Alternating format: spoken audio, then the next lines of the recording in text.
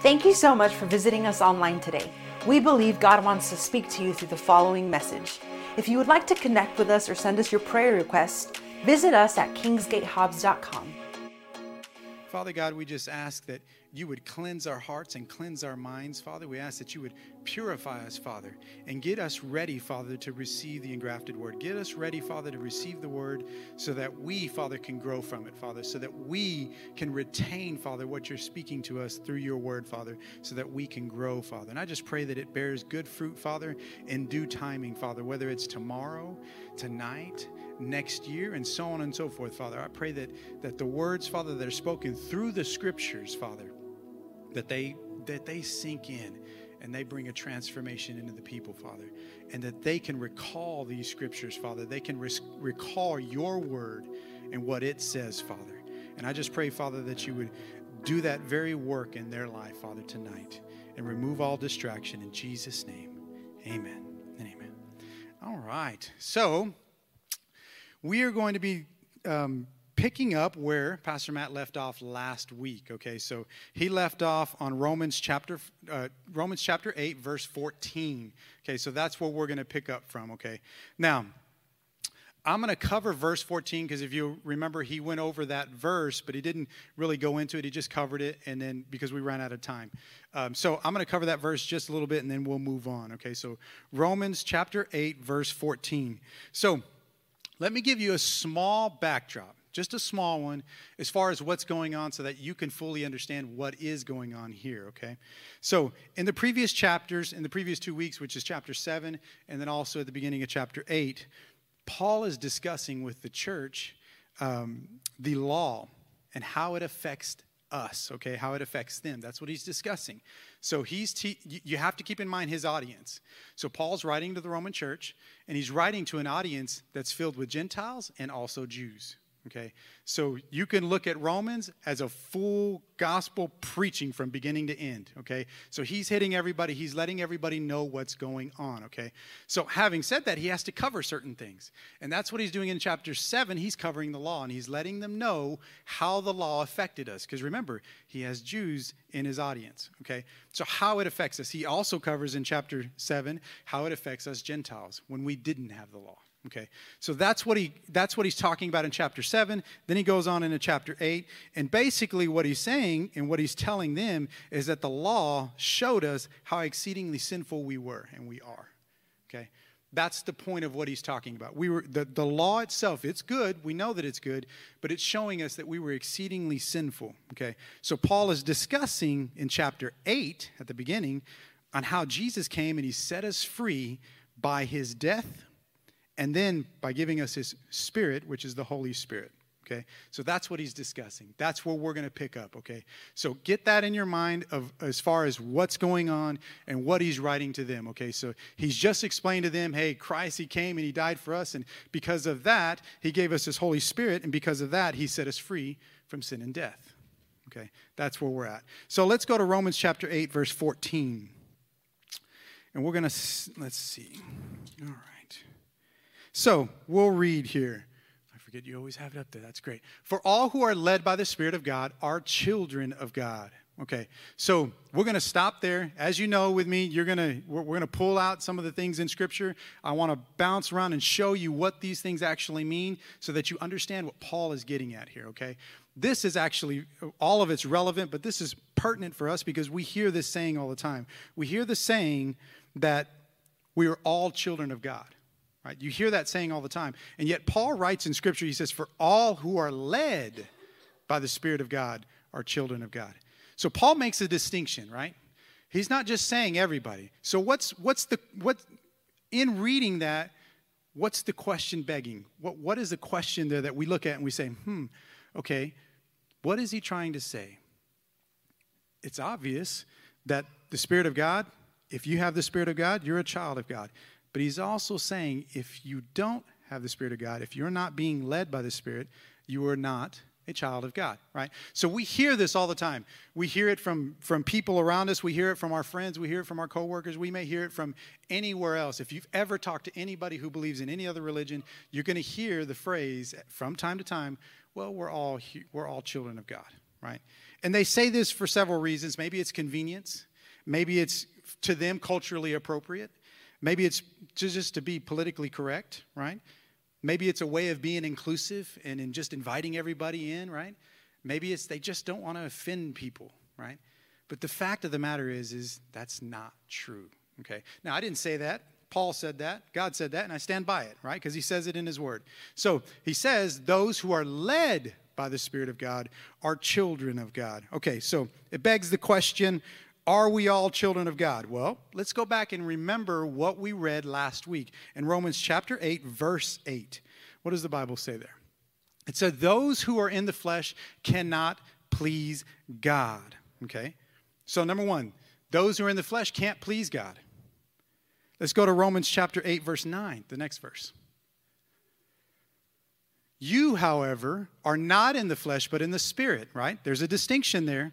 And if indeed the Spirit of God lives in you, now if anyone does not have the Spirit of Christ, this person does not belong to him. Okay, there's another distinction, right?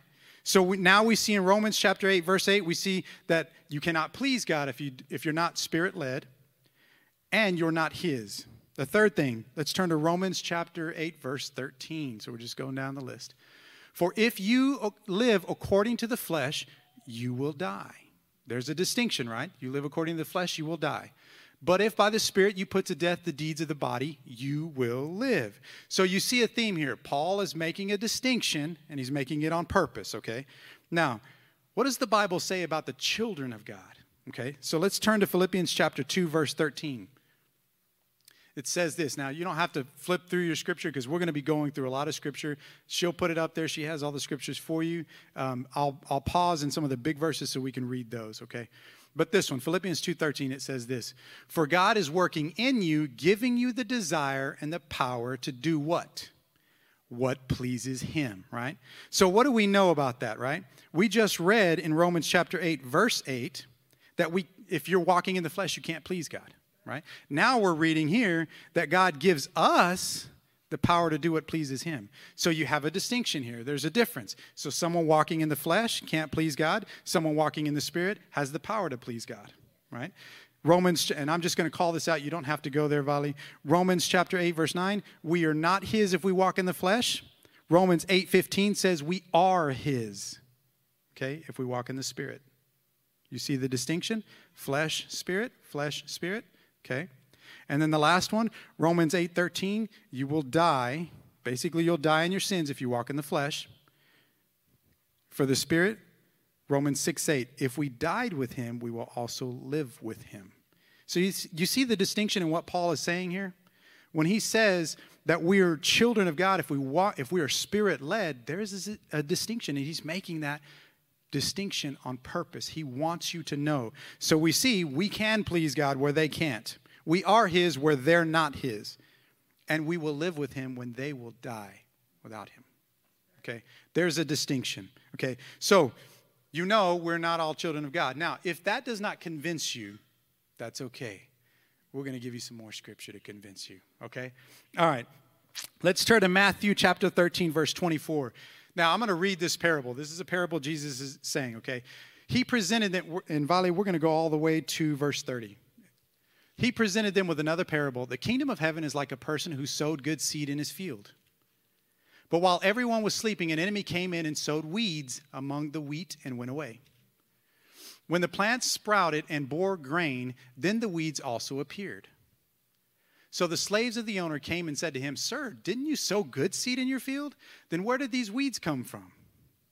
He said, An enemy has done this. So the slaves replied, Do you want us to go and gather them?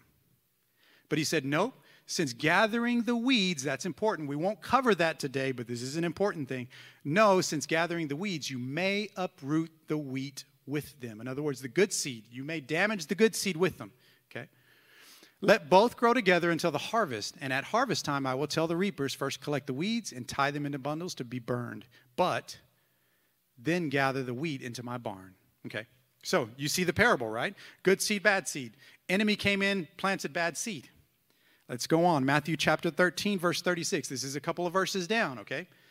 Then the disciples, it says, Then he left the crowds and went into the house, and his disciples came to him saying, Explain to us the parable of the weeds in the field. So Jesus has answered, right? He answers, the one who sowed the good seed is the Son of Man, which is him, Jesus, right? The field is the world, and the good seed are the people of the kingdom. Who's that? The people of the kingdom. That's us, right? Christians who are Spirit-led, people of the kingdom. The weeds are the people of the evil one. Plain and simple, right? You're starting to see the picture here. The weeds are the people of the evil one, right? So you see that. I'm not the only one seeing that, right? All right. Good. I'm glad we saw that. But that's okay, because if you ever had any doubt, we're going to give you another scripture, okay? We're going to implant this in your mind and in your heart, okay? Because you are different, and you need to know that, okay? Let's go to 1 John chapter 3, verse 9. The Bible says this, everyone who has been fathered by God does not practice sin. Now, there's a difference, okay? It's not saying you can't make a mistake. There's a reason why he says practice sin. Because God's seed resides in him. So in other words, if you have the Spirit of God, you do not make a practice of sin.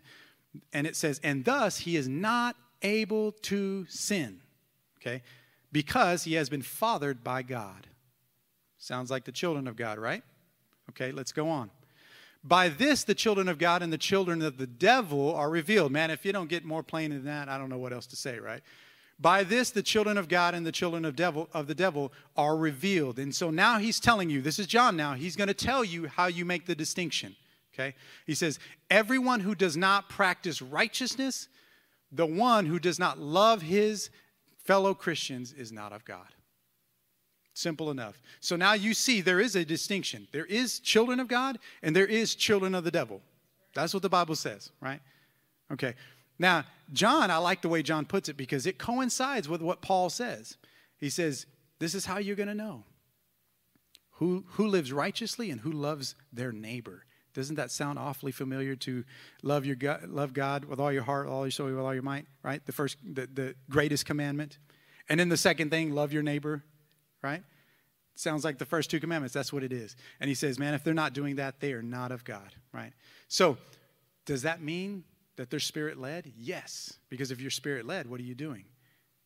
You're loving God and you're loving your neighbor, right? Simple as that. So it all ties together. It's amazing how you can jump from book to book to book and you can see the same continuity throughout because it's the same message, okay? So now having said that, we understand that there is the children of God and then there is the children of the devil. And so in verse 14, going back to Romans 8:14, he says this, for all who are led by the Spirit of God are the sons of God. So it's important that you know that, okay? So when anybody tells you that, you're not just going to correct them and say, no, they're the children of the devil. You're not going to do that, but you need to know that you are different, okay? You need to know that you are different. Going on, okay, so next we're going to cover Romans 8:15. It says this. For you did not receive the spirit of slavery, leading again to fear, but you received the spirit of adoption, by whom we cry, Abba, Father. Okay, so we're going to stop there as well. We're going to go over that. Man, time flies. Okay, so, Abba, Father. Now, he lists here, he says, you did not receive the spirit of slavery, leading again to fear, right? So he talks about a spirit of slavery, leading again to fear. He says two things. Why does he say those two things? Why are they important to us? And why is it important to him, to them? Because remember, his audience, right? His audience is Jewish people. Also Gentiles, but the Jewish people. And what did they follow? The law, right? So what did the law do? What did the law do? The law magnified their sin, right? And no matter how hard they tried to accomplish that law, they failed. So it was a revolving door. They were enslaved to it. There was nothing they can do about it. They could not accomplish their goal, right? And we know this because of Galatians 3, chapter 3, verse 10. Let's turn there. It says, for all who rely on doing the works of the law are under a curse, because it is written, cursed is everyone who does not keep on doing everything written in the book of the law. Wow, right? Everything. If you don't do everything, you're not accomplishing what you're supposed to accomplish. So they were enslaved to that. So he says, you didn't receive the spirit of slavery again like that. That's not what you received. And then he says, and of fear, right? He's talking about fear. Well, what's the point of fear? Why mention that in that verse? Well, because the law brought a standard, right? And those without the law, there was still a standard because the law was still showing to be written in their hearts, just as the Bible talks about. But think about the standard. If they didn't accomplish what they were supposed to accomplish in the law, what was going to happen? They weren't justified, right? And that means, according to Romans chapter 1, verse 18, they were going to feel the wrath of God, right? Because there's a consequence to sin. Romans chapter 2, verse 2 to 3, when we're not going to turn there, but when Paul is addressing in Romans chapter 1, he's addressing the same church, the Gentiles and the Jews, and he details to them the wrath of God and why the wrath of God is coming. Because we were sinful, we were messed up, we were doing the things we shouldn't do, right?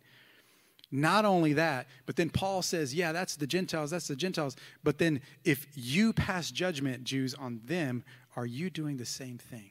So Paul makes it across the boards to everybody. And that's why this is important.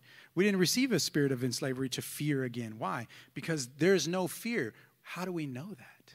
How do we know that? There's no fear of judgment, I should say.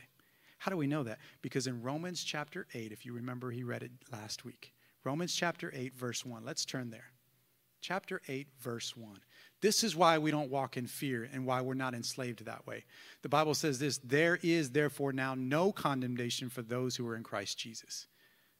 Simple enough, right? So now that burden of following the law, and if we couldn't do it, we weren't justified, that has been lifted.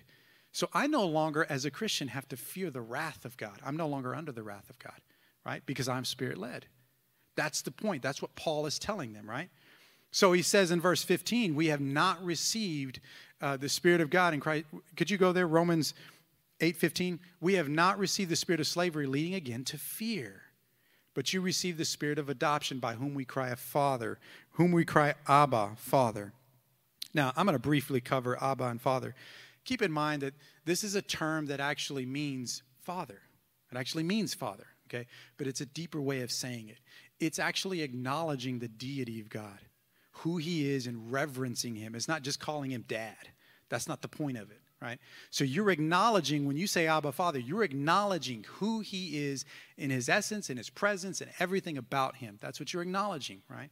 So it's a deep reverence of calling him Father. And what's interesting about that is because he mentions slavery and fearing again, that's someone who's enslaved to a master, right? And yet in this verse, we see that he calls us, we are adopted, and now we call him Father. So now I'm no longer slaved like this. I'm now a son, and he's my Father, right? That's what Paul is making the distinction of. So I'm no longer there. I'm here. I'm in a new category now. There is no condemnation for me. He is my Father. I'm being led by him. Isn't that amazing? Like, man, you're now called, you're adopted into his family. You can't get no better than that. Okay, so going on, because we are running out of time. All right. Well, that's odd. Let's see. Okay. Now, going on, we are going to cover, let's go to Romans chapter 8, verse 16. So we're going to read on. Read on. All right. For his spirit joins with our spirit to affirm that we are God's children. And since we are his children, we are his heirs. In fact, together with Christ, we are heirs of God's glory. But if we are to share his glory, we must what? We must also share in his suffering. Okay. So, what I like about this is we tend to always say, we're going to be glorified with God. That's a great thing. Yay, yay, yay. But we gloss over, we got to share in his sufferings, right? We just gloss over that. That doesn't apply to me. It actually does, right? There's a lot of people in the world that actually see real suffering. Americans, we don't really see much suffering. I shouldn't say everybody, but as a whole, we don't, right? But throughout the world, there's beatings, there's theft, there's people damaging church property, they're burning stuff down, they're being imprisoned, and some of them are being killed, right? Real persecution out there. The type of persecution that Paul and Jesus and all of them are referring to, right? But there is also a different type of persecution that we can also go through. And Americans go through some types of persecution as well, meaning they make laws that we don't like that go against our system of belief, things like that. Maybe they don't like you. They treat you unfairly because you're a Christian. Some of these things will happen to you. If you're a real Christian speaking the gospel, living like it, there's going to be people that just don't like you. Because of that reason, the Bible says that. Okay? But here's one of the things that I think is important to understand. There is a suffering of the cross in our own life that we should be going through, okay? It's easy to say we share in his sufferings, but then we look at that scripture and we dismiss it, right? But in reality, you should be going through some type of suffering in your life. And I don't mean suffering as in, woe is me and pick on me, and I don't mean that at all. I mean the suffering of the cross. Paul says, I have been crucified with Christ, right? So let's go there, as a matter of fact. Let's turn to, actually, Paul didn't. Let's go to Luke chapter 9, verse 23. And this is what I'm talking about. This is Jesus speaking here. And he says, then he said to them all, if anyone wants to become my follower, he must deny himself, take up his cross daily, and follow me. What does taking up your cross daily mean? If you take up a cross, what is that? You're crucifying something, right? You're killing, you're putting to death something. So that's the type of suffering I'm talking about. Every Christian should be going through some type of suffering like that, in that way, right? In other words, you're not living for you, right? You're putting your own ambitions, your own desires, your own everything else secondary to what God wants in your life. I'll let you examine whether you're doing that or not, right? Because that's not for me to say. But I can examine myself, and I said this the other day. I think it was last week when Pastor Matt asked the question, who's your favorite character? And I said, Paul. And I said, my reasons change. Every time I'm reading the Bible, it's like, man, I like this. My reasons change. One of the reasons I gave last week was because Paul says, I have been crucified with Christ, and I no longer live. I mean, how many of us can really just say that, right? Can really say, you no longer live. Everything you do is led by God. Everything. That's a high standard, I got to say. And we can accomplish that. I'm not saying we can't. I'm saying, man, this was Paul now. Paul was a man of God walking around thinking only about the kingdom of God and what he needed to do right according to what God wanted. How many of us can say that, right? That is the goal. The goal is to be able to do that very thing. Take up our cross daily and walk with it. That's the type of suffering we actually should be doing, okay? If we're never going to be imprisoned or this or that, we may not ever see that in our lifetime. I don't know in America. But I do know this. You should be picking up your cross. That you should be doing, no matter where you're at, right? All I see is Christians focus on health and wealth. I hear that all the time. Health and wealth, health and wealth. And hey, those things are important to us, right? They're not just some trivial thing. They really are important to us. But you know what? That shouldn't be your goal. Your main goal. Your main goal should be doing what God says. That's your main goal. Your main goal should be pursuing God and allowing him to dictate what you want to do, what you're going to do, and so on and so forth. That should be your main goal. And I can tell you without a doubt, I can show you throughout Scripture, that that's what we should be doing, right? Everything else is great, and we want it, we ask for it, we pray for it. That's great. But your main goal is eternity with God. That is your main goal, right? We should be thinking eternally. I think if we had a perspective of realizing that you really aren't a citizen of this world, speaking spiritually now, you are a citizen of the kingdom of God. That's what the Bible says. And if you think that way, you'll think long term. You'll think eternally. You'll think, what can I do now that will affect my eternity then? That's what you'll start thinking. Should I help my neighbor? Well, yes, I should. Why? Because I should be loving my neighbor, right? You should be thinking eternally like that. So, going on. Let's read verse 15 in Romans chapter 8, verse 15. We'll read it again. He says, "For you did not receive the spirit of slavery again to fear, but you received the spirit of adoption by whom we cry, Abba, Father. The Spirit himself bears witness to our spirit that we are God's children, and if children, then heirs, and namely heirs of God, also fellow heirs with Christ, if indeed we suffer with him, so we may also be glorified with him." Now we'll read on. "For I consider that our present suffering cannot even be compared to the coming glory that will be revealed to us. For the creation eagerly waits for the revelation of the sons of God. For the creation was subject to futility, not willing, but because of God who subjected it in hope, that the creation itself will also be set free from the bondage of decay in the glorious freedom of God's children." Now that's a mouthful, so let's read it in a different version, right? Let's read it in New Living Translation, if you would. Romans 8:18. "Yet we suffer now is nothing compared to the glory he will reveal to us later." Let's go on. "For all creation is waiting eagerly for that future day when God will reveal who his children really are." Against its will, all creation was subject to God's curse. But with eager hope, the creation looks forward to the day when it will join God's children in glorious freedom from death and decay. From death and decay. We'll stop there. Okay, so we've read through the scripture. We understand that we will also be glorified in him. So we got to go through the suffering first. That's not the fun part, but we got to go through it. You should always think about that. But then you also are going to be glorified, right? That's a good thing. And glorified, when we're glorified, the Bible talks about what that means, and he's describing that there. So he describes that the earth, I'm going to sum this up. He describes that the earth is groaning and people are groaning. Okay, let's read on before we go there. Let's just keep reading. First, we'll keep going there. For we know that all creation has been groaning as in the pains of childbirth right up to the present time. In other words, creation itself has been groaning. How do you picture that? I picture that as in the curse is on the earth, right? And now you have earthquakes, you have tornadoes, you have volcanic eruptions, you have all kinds of natural disasters that shouldn't be there. It's the curse of God, the curse that's on the earth, right? So he says, all creation is groaning. And he says, and we believers also groan, even though we have the Holy Spirit within us as a foretaste of future glory. For we long for our bodies to be released from what? Sin and suffering. So we too wait with eager hope for the day when God will give us our full rights as his adopted children, including new bodies he has promised us.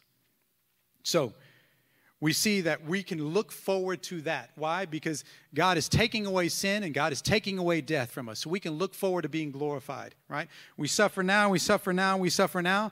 Why? So we can look forward and be glorified. So those things are taken away, right? Now there's a reason why Paul is bringing all this up. When you read on further in Romans chapter 8 and in chapter 9, you're going to see why he's making all these distinctions and why he's telling you this. Okay. So what I find interesting here is this. Let's read Romans 8:23. Let's read that in New Living Translation. He says this.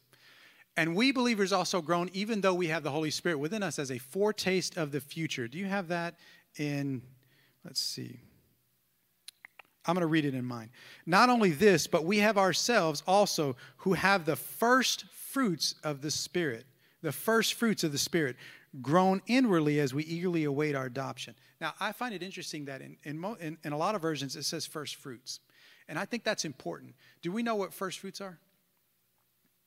Do y'all know what first fruits are? First fruits, let me just sum it up, okay? First fruits is we would gather everything of our best, right? Gather everything we got that we want to give to God. That's our best, and we would give it. We would give it at the beginning of the year. And that in turn would almost guarantee, God would look at that and say, okay, the harvest is going to be plenty now. You're going to get the harvest now. That would guarantee, that was the promise.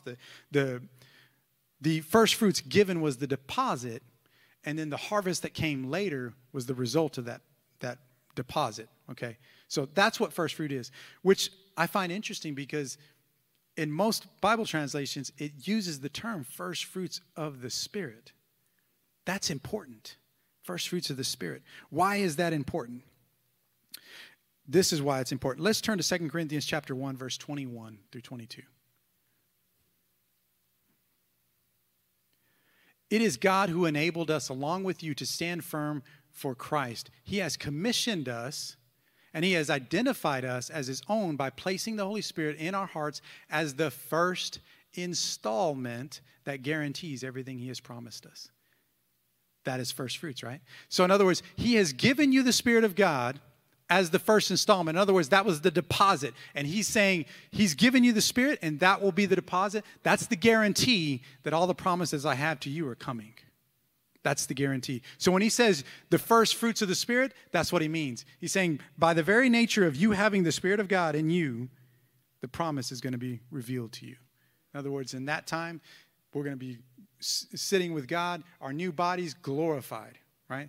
That's the guarantee. So if you have the Holy Spirit in you, man, you can feel really good. That is the deposit, man.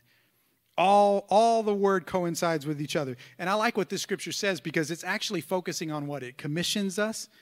He identifies us as his own, and he gives us his Spirit as a guarantee. He commissioned us.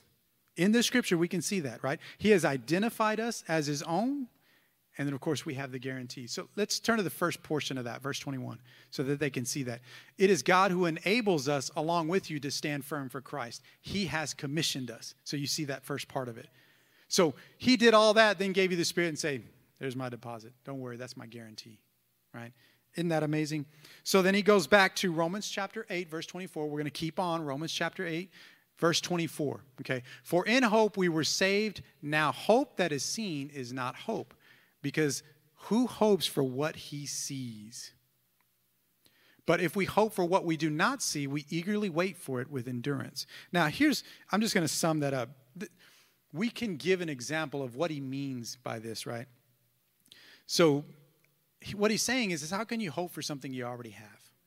So in other words, this picture you going to buy a car, right? If you bought the car and you're driving it, do you hope to have the car? You have the car, right? What are you hoping for? Like, it's hard to hope when you have the car. You're driving it, right? So that's what he's saying. So picture this. You don't have the car, but you have the down payment for the car, right? What are you going to do with that down payment? You're going to be excited. Picture your parents. We're all 18 years old, right? Yes, I'm 18 years old. We're all 18 years old. Our parents tell us, you know what? I'm going to buy you a car because you did good, but you need to save up money for the deposit. You save it up. You got it. You go to your parents. You say, hey, I got the deposit. I've got what I need. Are you now not hoping for that car, right? You are hoping that they hold true to their word and get that car, right? That's exactly what Paul is saying here. He's saying we have the Spirit as the first fruits, in other words, the guarantee. So I have my deposit. Now I'm hoping eagerly for that day. So that's what Paul is saying here. So that is what in chapter 8, verse 14, we went over that all the way through chapter 25. And what he's discussing there is important. He's talking and he's making the distinction between the children of God and those who are not the children of God. He's talking about how we are no longer enslaved to fear or anything like that, right? All that's been done away with for us. And he's talking about how we are heirs with God. And because we're heirs with him, we will suffer with him for a time, but we will also be glorified with him. And we'll be glorified with him. We will hope on that day because we know we have the first fruits. We have the guarantee.